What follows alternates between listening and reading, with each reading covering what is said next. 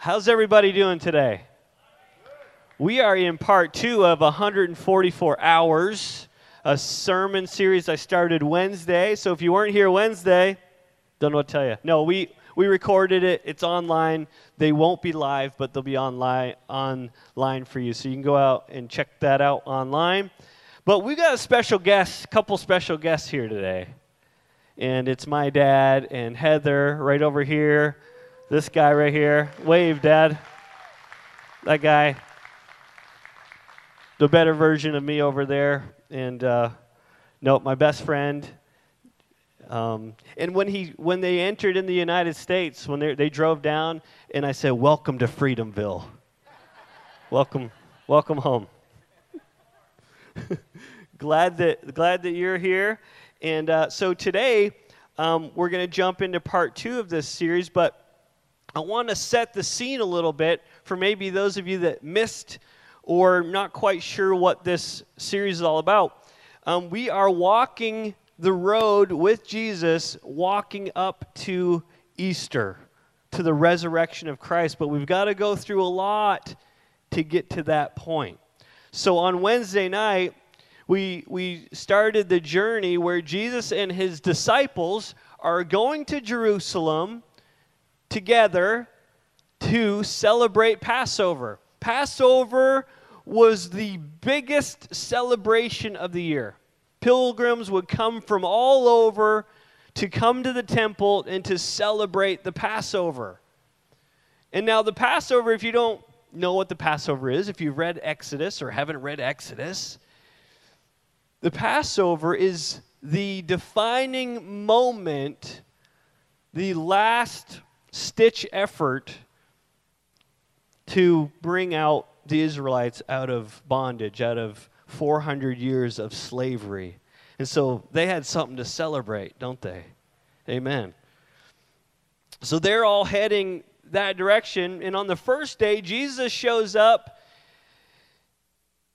and he says to his disciples, "Hey, go find a donkey, actually the colt of the donkey, and bring it, untie it, and bring it to me. And if they ask you why you're stealing the donkey, well, you're borrowing the donkey, just tell them the Lord needs it." And that's all that will need to be said. So then they untie the donkey, and this has this triumphal entry. We call it Palm Sunday. Next Sunday is the official Palm Sunday, but I'm sorry, we already preached on it on Wednesday.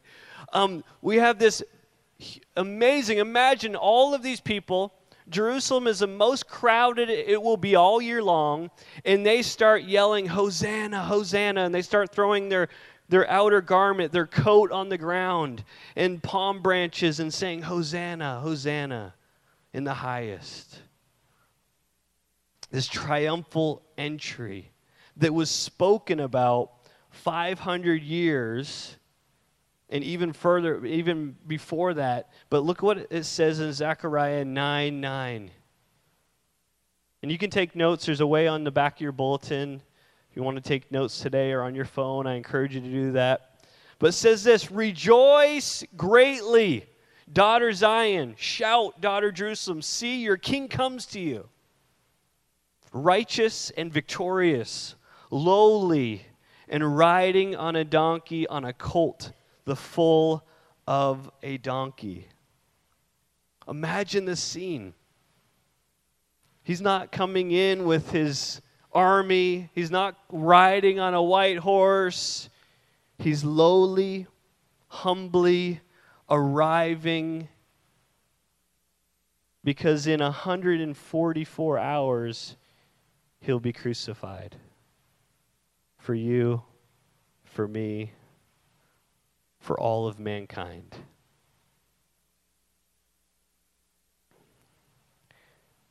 And so today we're going to talk about what happens the next day, Monday. So let's stand for the reading of the word today. Mark 11:15-17. When they arrived back in Jerusalem, they entered the temple and began to drive out the people buying and selling animals for sacrifice. He knocked over the tables of the money changers and the chairs of those selling doves.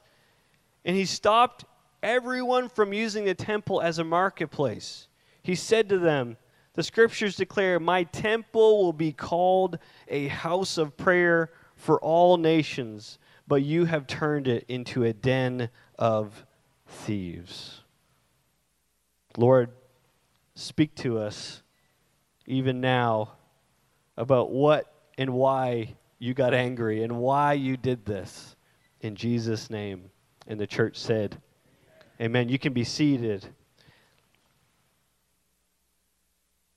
Jesus got angry. Not a popular thing to say. Have you ever been angry? I feel like Mr. Rogers a little bit. Have you been angry? We've all been angry before, right? But did you know that Jesus got angry? This is maybe a surprise for a lot of us, maybe not very popular because we're talking about Jesus, right? The guy who healed the blind man, fed the 5,000, brought Lazarus back from the dead, gave grace to a bunch of imperfect disciples, even let Peter walk on water for a little while, and much, much more. Same Jesus, same guy. You know, saying Jesus was angry is kind of an interesting thing, and maybe we've got to talk a little bit about some different types of anger, right? Number one, there's rage. Slam the door. Yell at someone in traffic. Some guy kicked my car at Walmart last week because he was so mad. It was pretty awesome. I'll tell you more about that later. People are crazy. So there's this rage, hang the phone up, yell, cuss, right? That's what we say down here. Or swear, where I come from. You cussing. Rage, that's number one. And then there's repressed anger.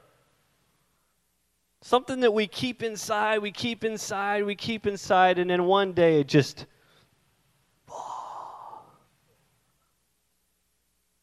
And then there's number three. And then this is where Jesus comes in. Righteous anger. Righteous indignation. It's an annoyance provoked by what is perceived as unfair treatment. Have you ever been mad about someone being unfairly treated? And I don't mean what maybe you perceive as unfair, but you just mean like unfair. This is just totally, like when you see what's happening in Ukraine, you have a righteous indignation. The Ukrainians are not perfect, but they should not have this happening to them, right? I think we can all agree on that. Unless you're crazy. No. But we have this righteous anger.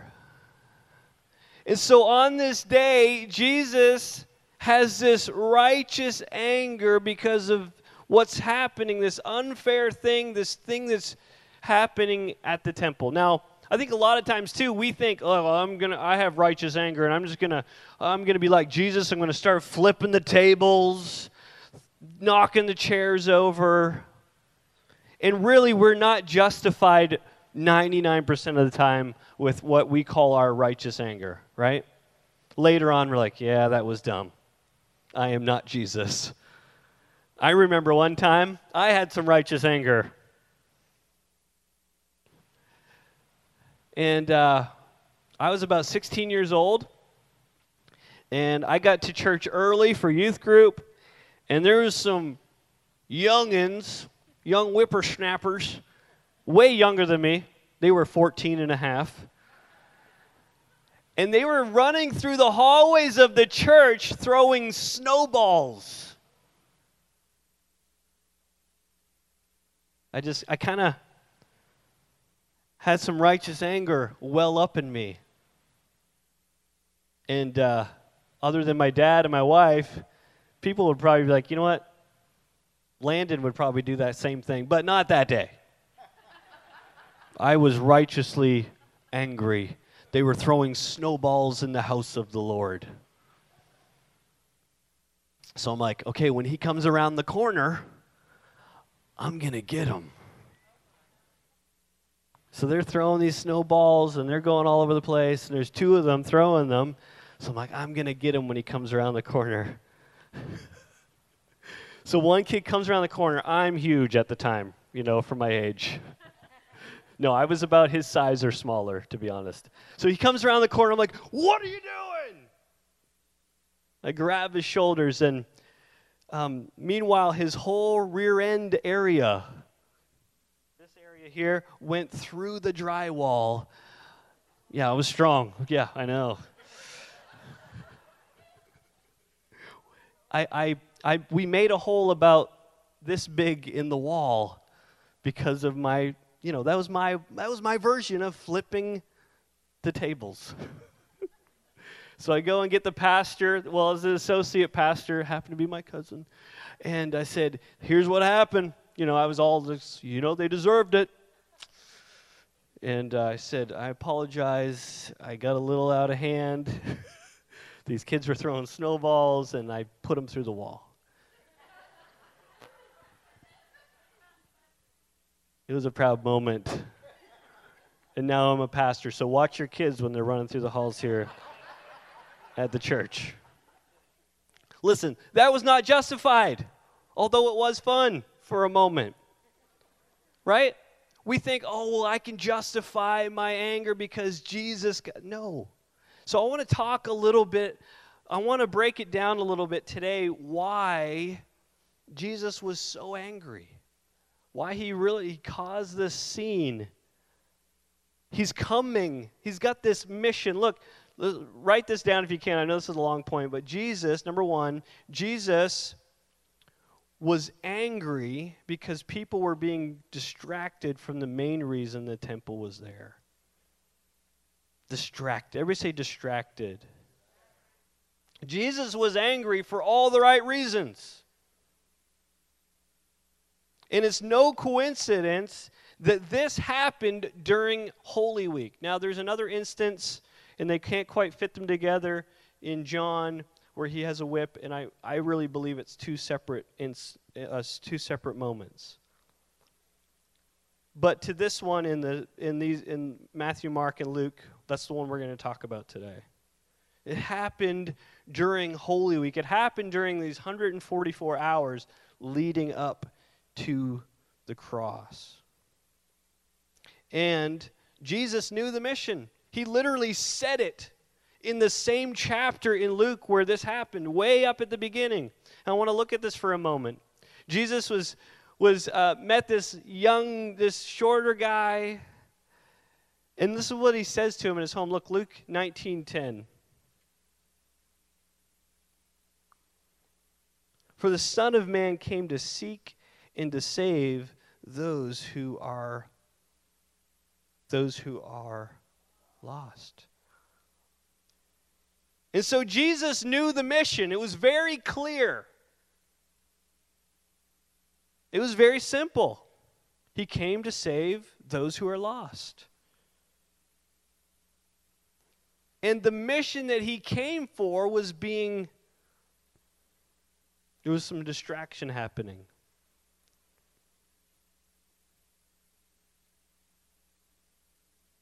And what a great moment we have right now to invite people. What a great moment we have to understand the Great Commission, the great mission. And that's to seek and to save the lost. Right? Easter. Hand out those cards. Invite people to church. I remember a couple weeks ago I was at McDonald's, and there was a bunch of people at the counter waiting for food, and I don't invite everybody to church, okay? But I was standing there, I'm like, you know what? I think they would benefit from being at New Hope Church. And I'm like, so I come over, hey, do you have a church? No, we don't have a church. We haven't been in church for a while. I said, come to church on Sunday. Guess what? They came. Amen. That's it. That's all you can do. Just invite someone to church. You know, to understand fully why Jesus knocked over the tables and chairs and stopped everyone from using the temple as a marketplace, we need to understand more about the temple. So, Diane, do you mind putting that photo up of the temple? We have this, I know it's not perfect, but in the very center would be like the Holy of Holies. This is the temple, but then you see that giant courtyard. Everybody sees it? So during Passover, as we spoke about earlier, all of these pilgrims, all of these Jews, and then all of these Gentiles, a Gentile is just simply someone who's not Jewish. They showed up, and guess where the Gentiles were only allowed to be? In the outer court, the courtyard. That's it. They could be out there, the place of prayer, a place of worship. So you have all of these people, and maybe the very first time they get to show up at the temple, and what do they see of God's house? Buying and selling. And this wasn't just, we'll get into what that looked like. It wasn't just like, oh, they sold a hat to Dave Andrews. You know, this is a whole different situation. So they're showing up, and they're trying to pray. They're trying to like, hey, I want to know this guy. I want to know God. I want to know who the Jews have been talking about forever. And then they show up, and there's a bunch of animals. It's a marketplace. And that's the only place at that time that they may ever learn and know God. And so can you see just a little bit why Jesus is angry?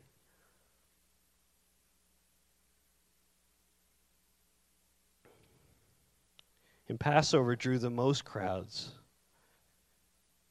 So imagine people showing up at New Hope on Easter and people out just selling stuff and distracting everybody. And I would be so mad. I'm like, we're here to share the gospel. What are you doing? Do that stuff somewhere else.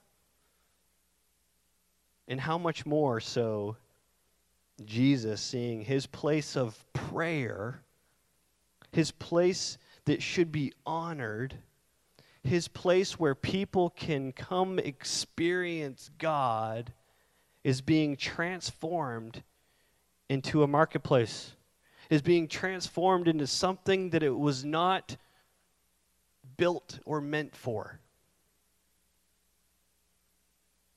Now, I wasn't planning on talking about this part, but what if we transition this to us?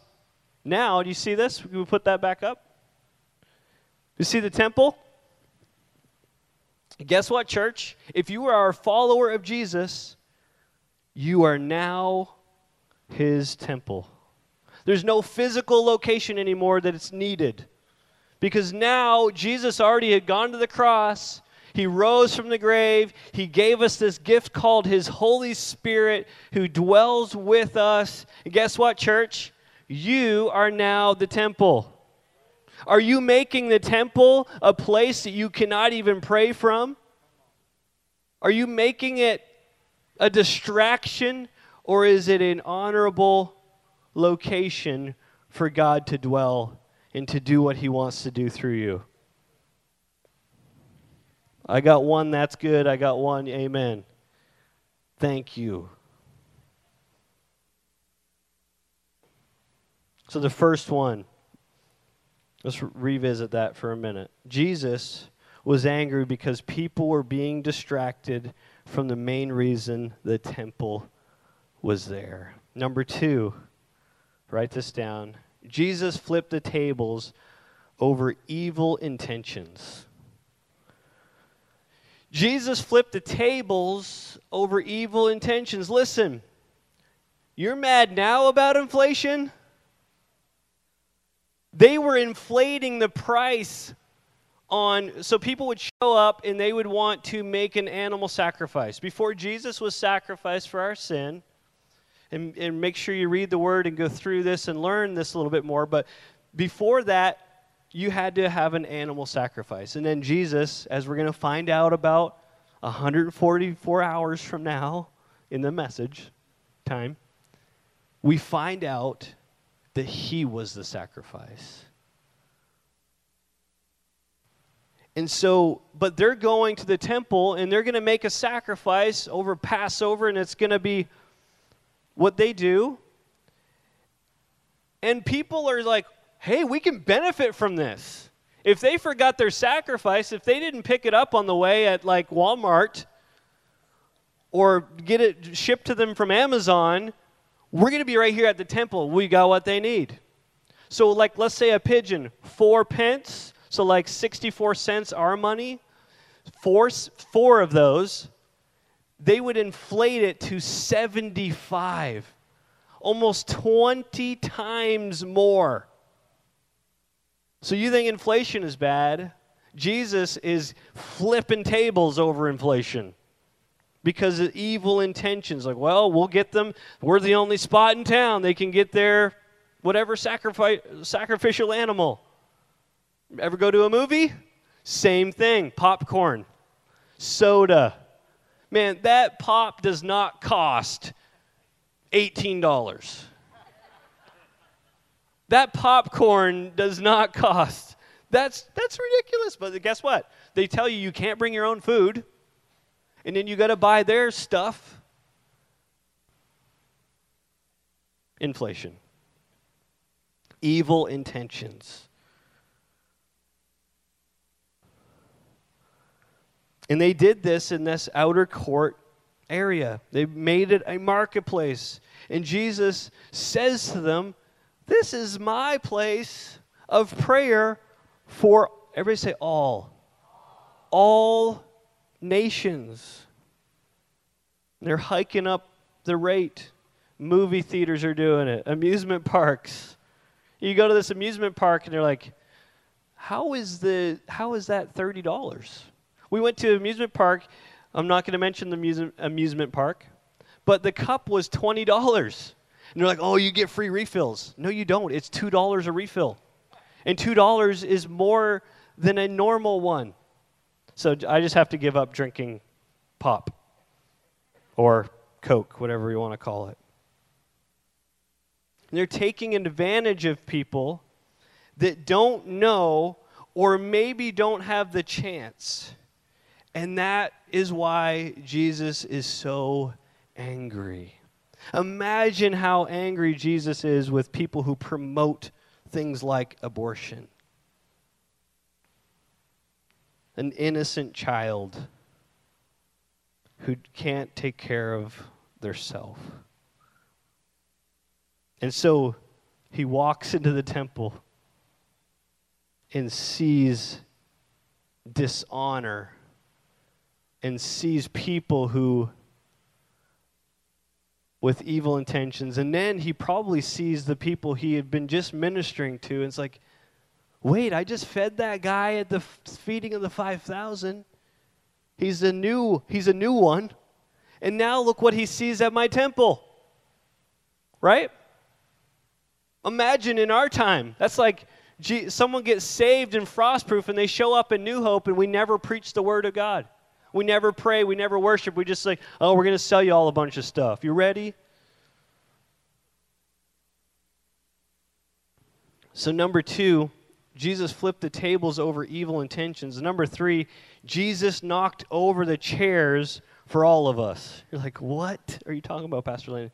Jesus knocked over the chairs for all of us. Now, obviously, Jesus was showing the people there what they were doing was wrong.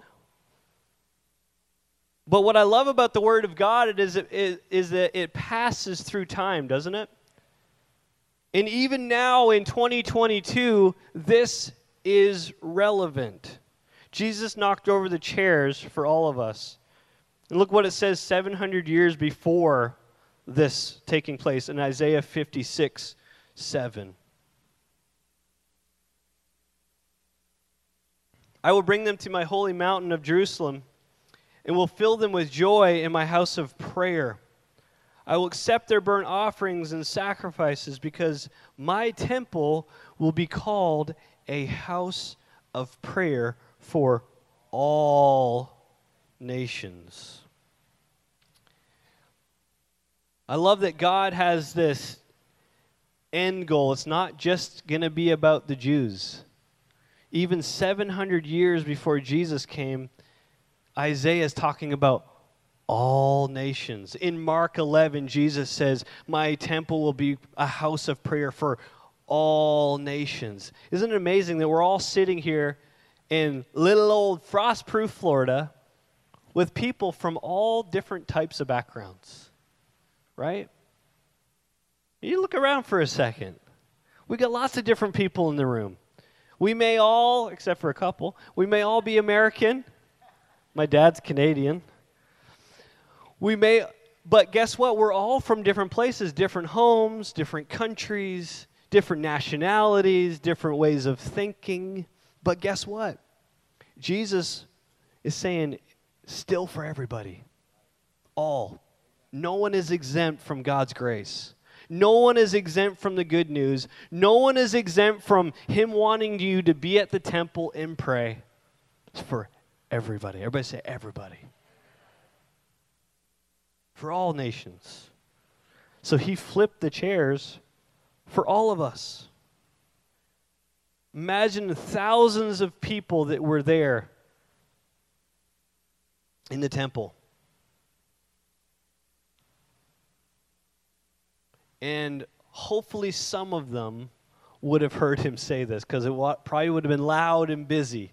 He didn't have a microphone, but I'm sure He got His point across. And His challenge to them was to keep holy what's holy. Imagine if you're a parent and you have some sort of moral failure in your life or some sort of addiction, and you become a believer, you follow Jesus, and you're like, it's stopping with me. Whatever that moral failure is, whatever that addiction is, whatever that sin is, you have this righteous anger, you're like, it's going to stop with this part, this line, and it's not going to go to my children, to my children's children, to my children's children's children. And how much more so is Jesus trying to help us understand with His righteous indignation, flipping over the... Imagine that scene for a minute. There's coins going everywhere, right? You got Jonathan just running around on the ground trying to grab stuff. But Jesus says, no, this is why I'm angry. Jesus didn't just get angry. He didn't have rage because He was perfect. He didn't hold back because He was perfect. No. When the time was right,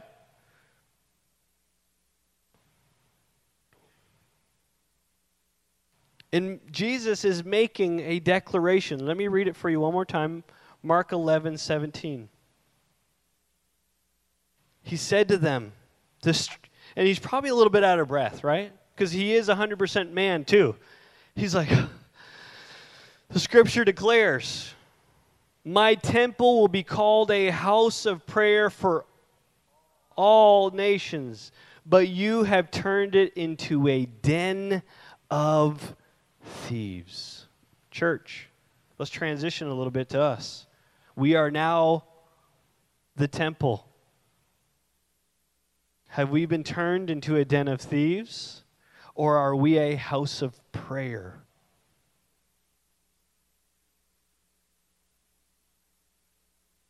What will we be? In the uproar of buying and selling and bargaining and auctioneering, prayer was impossible. My dad was telling me a story last night. He went to his church and he tried to go find different places to pray, and they said this was the prayer room, and he's going all over the place. And every place that he went to pray, there was a distraction.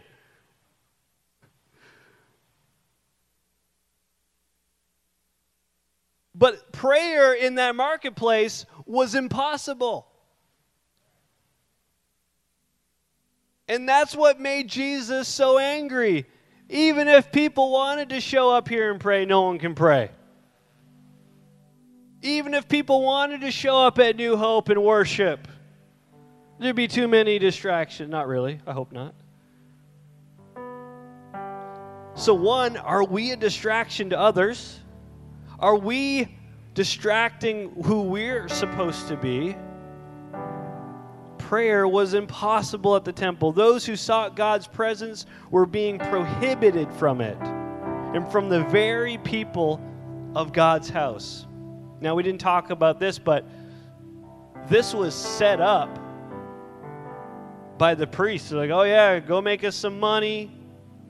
People would show up with their, men had to pay like 2 days' wage for the year for their temple tax each year. And so they said, hey, we're only going to take this currency. And so if they have not changed their money over, that's why you hear these, when you read this verse, they're talking about exchanging money and money changers. Hey, if they come in here, we're the only ones exchanging money. So inflate the price. So when they exchange the money, they would lose all of this money, and all they're doing is coming to pay their temple tax at the time.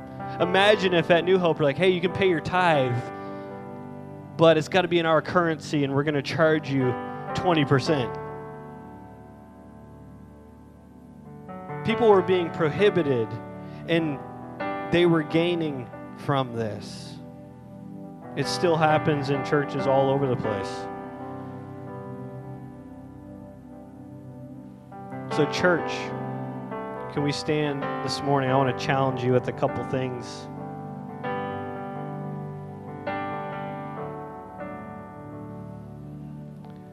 Are we a distraction? Are we prohibiting people from hearing the good news?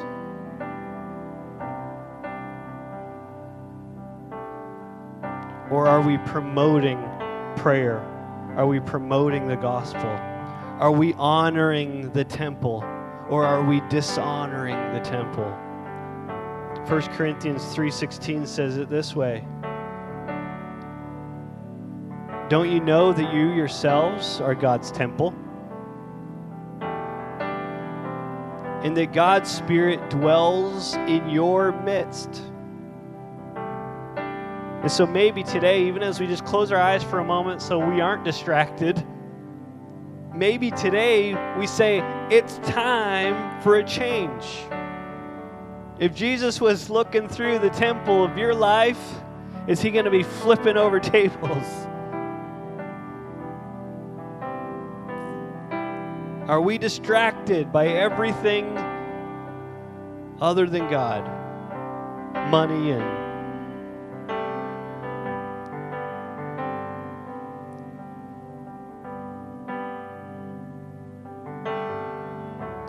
or we say, you know what, it's time to honor. It's time to give more honor to the Word of God. It's time to give more honor to prayer. It's time that we get rid of the distractions. It's time that we start flipping over some tables in our life. It's time that we start pushing the chairs over and say, not me. Not now. I will honor God. I will honor the temple that He's given me.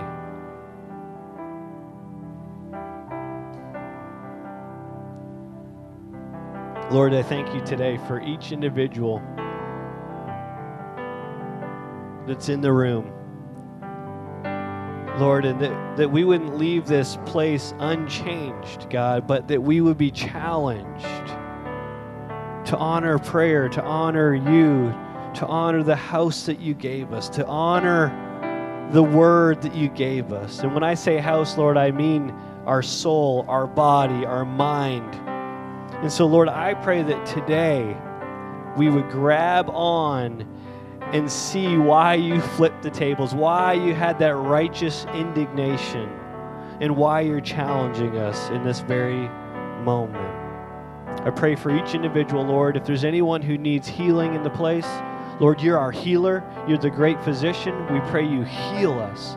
Lord, if there's any marriages that are struggling, Lord, we pray, God, that you would lift them up, that you would reunite them, that you would bring them close to each other as they come close to you, God. We pray for our children. Lord, the world has an agenda against our kids, and so, Lord, I pray that your agenda would be strong in our homes, and we'd flip over some tables. If we've got to delete some things, if we got to take away a device, we'll do it. In Jesus' name. And the church said, amen. Come on, can we celebrate today? Come on, church. We'll flip over some tables this week.